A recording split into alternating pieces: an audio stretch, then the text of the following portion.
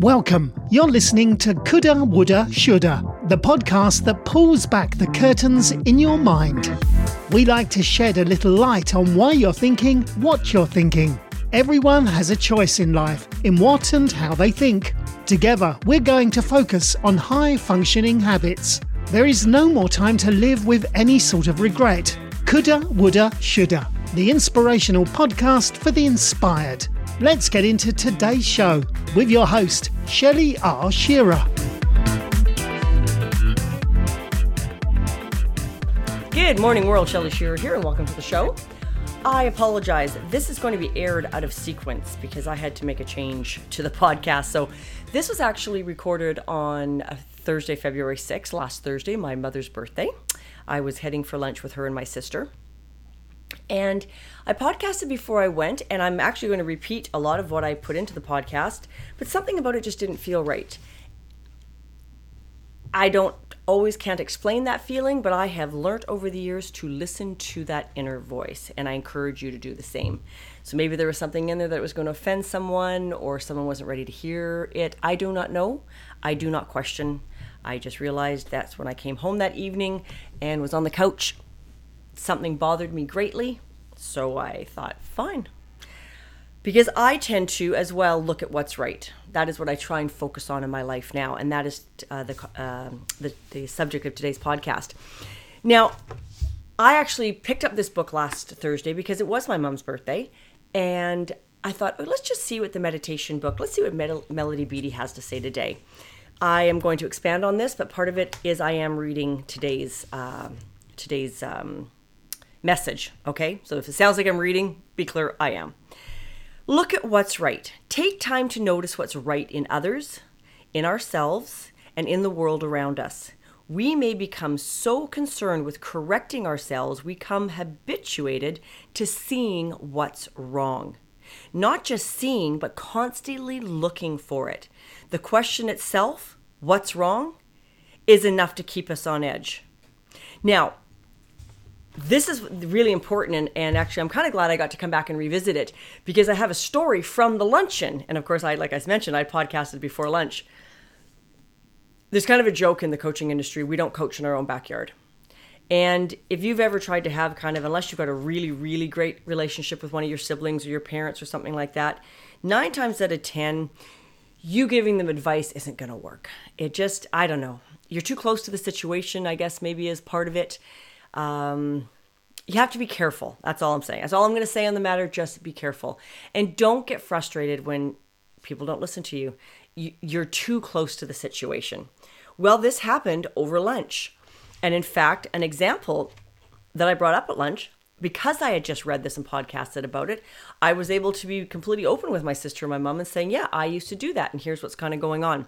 My sister and her eldest daughter are having some issues. And really all it breaks down is just a poor communication. They're really not sure what to do with each other. Both of them come to the situation with a lot of baggage from the past. And it was funny because there's 2 parts to the luncheon story. There's the part where I just listen. I don't interject. I ask questions, but I just let them vent. And I can hear what's going on. And as an outsider looking in, I can also see it. It's, objectively, it's pretty clear to me sort of where some of the lack of communication is, but they don't see it at all. And it was just so, it was wonderful for me as in the growth of a person not to react to it and trying to fix it and stick my nose in, because I am just classic for that when I was younger. But the other part of me was a little heartbroken, the fact that I couldn't help and they couldn't see what was happening. And no one was really kind of speaking their truth.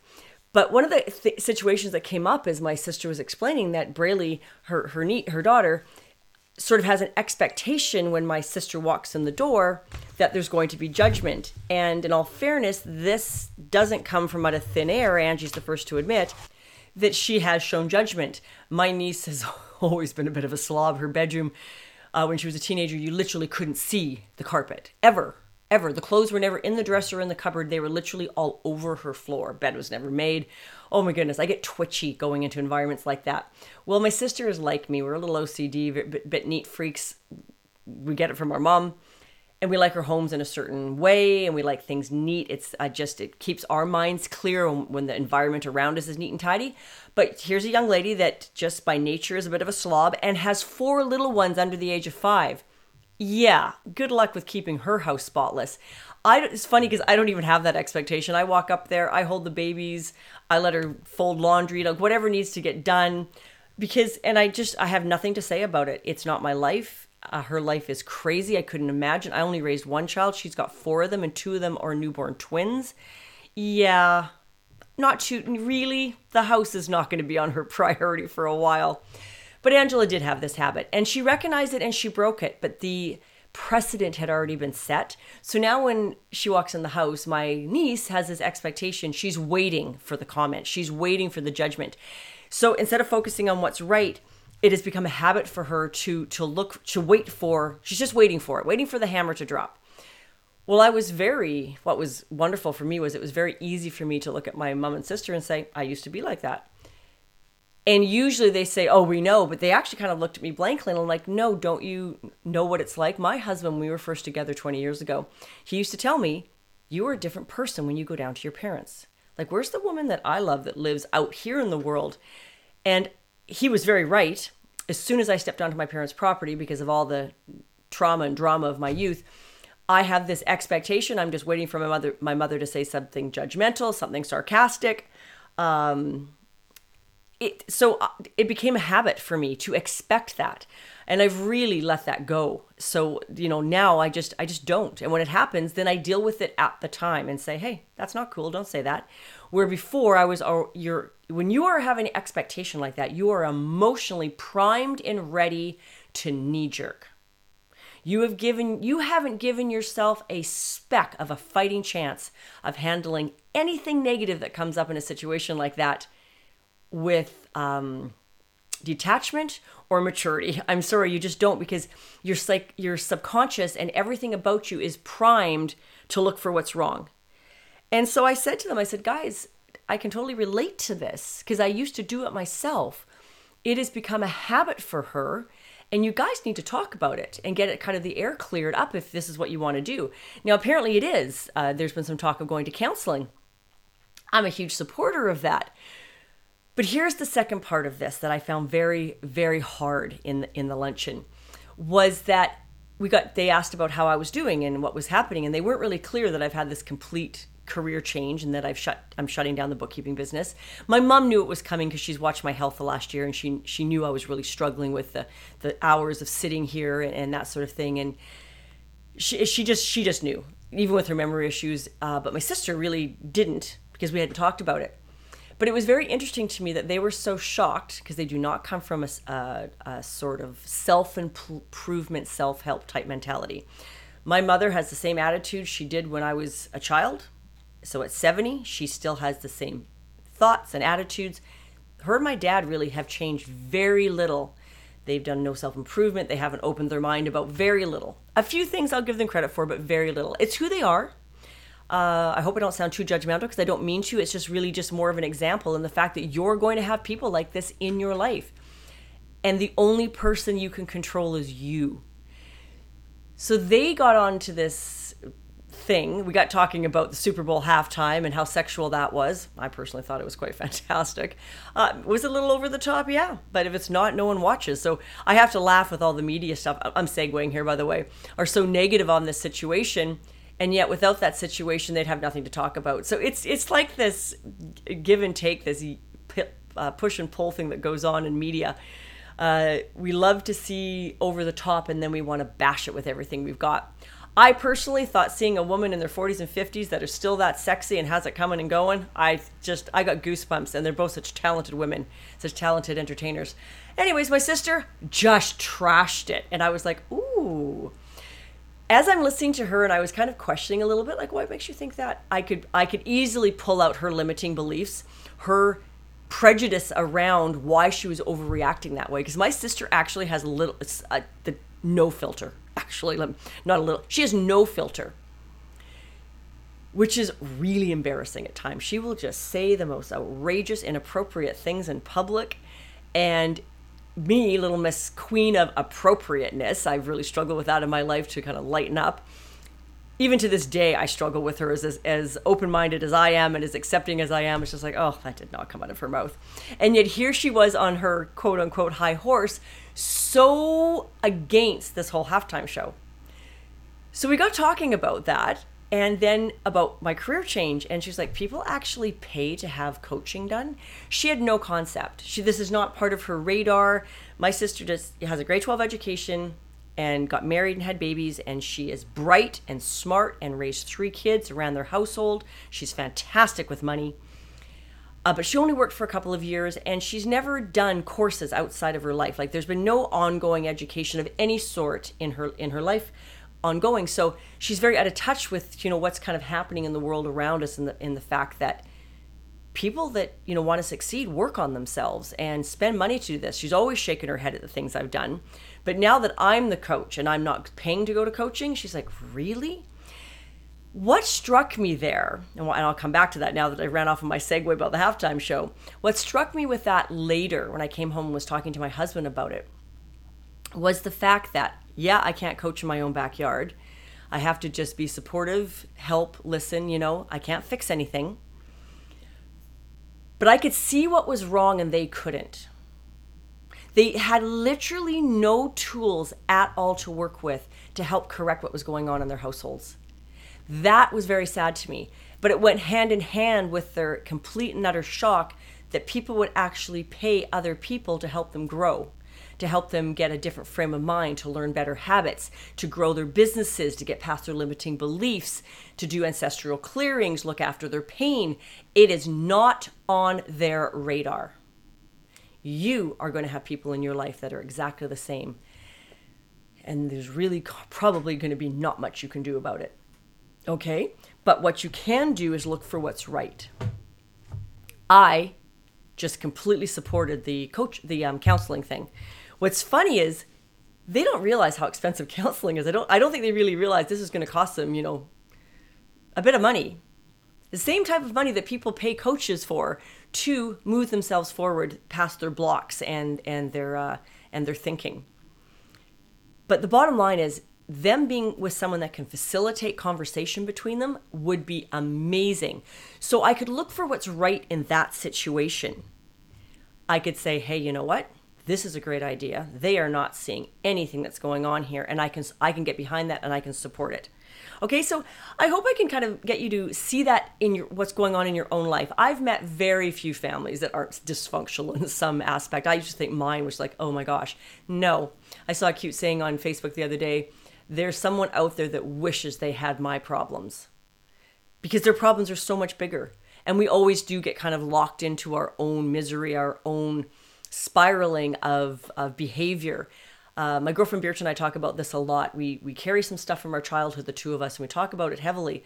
We have, we come from parents with a generation that, wasn't touchy-feely, didn't really talk about their feelings and stuff. And her parents, even more so, because they're from their first generation immigrants from Germany. So even more so, at least, my father is a very affectionate, tactile man. And I have friends that have always been very jealous of the fact that my family is very close that way. So love was definitely expressed in my home, especially by my father. He has no problem telling my mother she's beautiful, touching her, hugging us kids, or spanking us, but you know what I'm saying here. But you detach that even more with another cultural, not discrepancy, whether space, whether you're further even away from where you want to be, it even compounds it. So we talk about this quite often, and how it's very generational. We've worked at getting past these things in our life. We've gone to school, we've done coaching, we really are people that keep looking to better ourselves. And yet, as strong as women as we are, there's just every now and then we forget and knee-jerk back into that spiral of our childhood, and those feelings all come up. When I'm in yoga, my yoga instructor is always saying, let the thoughts come, but just don't hang on to them. Which works great for me, because honestly, when I listen to people saying, shut your mind, I'm like, shut your mouth. Like, it's not going to happen. My brain is just always going. But I really like the attitude of quit trying to block it. Let it come, but let it go. That works much better for me as an individual. Let it come, but let it go. That's a trick that my girlfriend and I have learned. We let it come, but we're quick to get on top of it and let it go. I hope that makes sense to you, because we do not get buried in it and we do not start reacting unconsciously and sort of sabotaging our lives around us. Because what happens in situations like that is you don't realize what's going on or what's hurt you. You get spiraling into old feelings from childhood. Then you start taking it out on the people around you. All of a sudden, work sucks and your home life sucks and your kids are driving you crazy and you want to smack your spouse. I mean, really, it's just like it is literally like a tornado that just builds up speed. The trick is learning to cancel. You know, I talk about that little physical maneuver or chant you can say when a thought comes. Just don't hang on to it. It's there, fine, acknowledge it, let it go. It comes from a place that does not need to root in your mind, heart, and soul any longer. Doesn't mean there's some magic wand that's going to stop the thoughts altogether. So that's why I was really caught with this, look at what's right. There are times to take stock and do an inventory, times to learn and times to grow.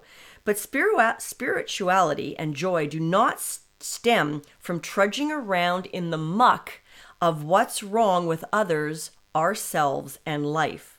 We do not have to seek out mistakes and errors, poking and picking at ourselves to continue our growth. Poking and picking hurts. Our lessons will be revealed to us and they will present themselves naturally. Growth will occur. Growth will occur if you have opened your mind and made a choice that you are going to grow as a person. Now, the scary part about that, though, guys, is if you have chosen that, the universe is going to answer. It's like being young and praying for patience. Did you think you were going to get patience by not going through circumstances that build patience? Yeah, it took me a long time to put that one into perspective in my 20s, let me tell you. So needless to say, my life was full of these lessons and it took me a long time to figure it out because I didn't realize they were lessons. Once you glom onto it and you're like, oh, the epiphany, I've got it. You get the jokes that run along the lines of this. A guy's in a flood. He's on his front porch and he prays for God to rescue him. Police officer comes by, get in, it's time to go. He says, no, I'm waiting for God. Cop looks at him and says, fine, drives away. Now the streets are flooded and a boat comes up the road because now we're all underwater. And the Coast Guard's there, says, buddy, you got to go. He's like, nope, I'm good. Now he's on the roof of his house and the whole town is underwater and a helicopter comes over and says, it's your last chance. What happens? The guy says, I'm good. God's going to rescue me. He drowns. He's standing at the pearly gates and he asks St. Peter, why didn't God rescue me? And St. Peter goes, I sent you a cop, a boat, and a helicopter. What more did you want from me? So I think it kind of ties in with this look at what's right. I mean, also look at the help. Sometimes we get this attitude that everything has to look the way we think it's going to look or act or be, or we don't consider it what we're looking for. That's where opening your mind really comes into things. And that's why we want you to focus on the good and what's right and keep an open mind, change your mind. I talk about that all the time. This is where the law of attraction gets so misinterpreted. I absolutely do not believe. I mean, granted, it works a little bit sometimes, but I don't believe it's the essence of the point. The law of attraction is not about you sitting on your butt waiting for a lottery ticket to arrive. I'm going to attract riches. I'm going to attract riches. While you are doing nothing to educate yourself financially, expand your life, look for opportunities, and take action. The universe is there to help and support you, but it's not there to make it happen for you. I truly believe that. You might disagree with me, but that's completely where I stand on the subject. I have had this belief structure for a long, long time, even with my religious upbringing, even with the power of prayer. I mean, I understand prayers can be answered, but I still was raised with the attitude that God helps those who help themselves. My dad was a bit of a pragmatist that way. He was hardworking. He was always trying something new. He had a couple businesses fail. He started a business. The business that made our family, gave its security and the homes we all own today, was started in his 40s when he was 41. it did not happen when he was in his 20s. He always had an attitude of utter and complete faith that God had his back. But he worked himself to death sometimes. He worked like a dog. And I truly believe that that effort was blessed. So I grew up with that attitude, and then getting later into life, learning about the law of attraction and just energy and sort of expanding my mind and accepting what's out there. That core belief for me is still very true. And it's funny because, MJ DeMarco, I've talked about him a couple times. And by the way, I am through enough of the book now that I do recommend it. It never sort of hit mainstream. The Fast Lane Millionaire, I believe it's called, or the Fast Lane Millionaire. Don't get hung up on the title. And if you decide to listen to it or read it, don't get hung up on the first 20% of the book. Because he talks a lot. He does a lot of what's needed, like the halftime show, to get your attention. He understands the world to which he is speaking.